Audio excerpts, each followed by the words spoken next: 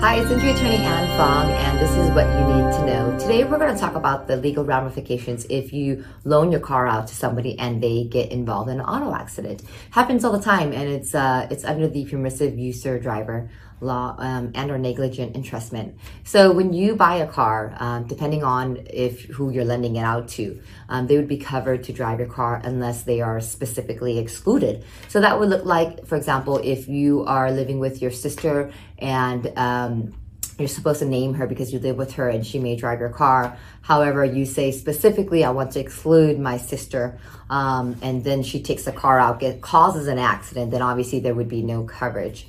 But in the general sense, if you loan your car to, let's say, your friend, they may not be listed on it. It's a one-time thing, and your friend gets into an accident.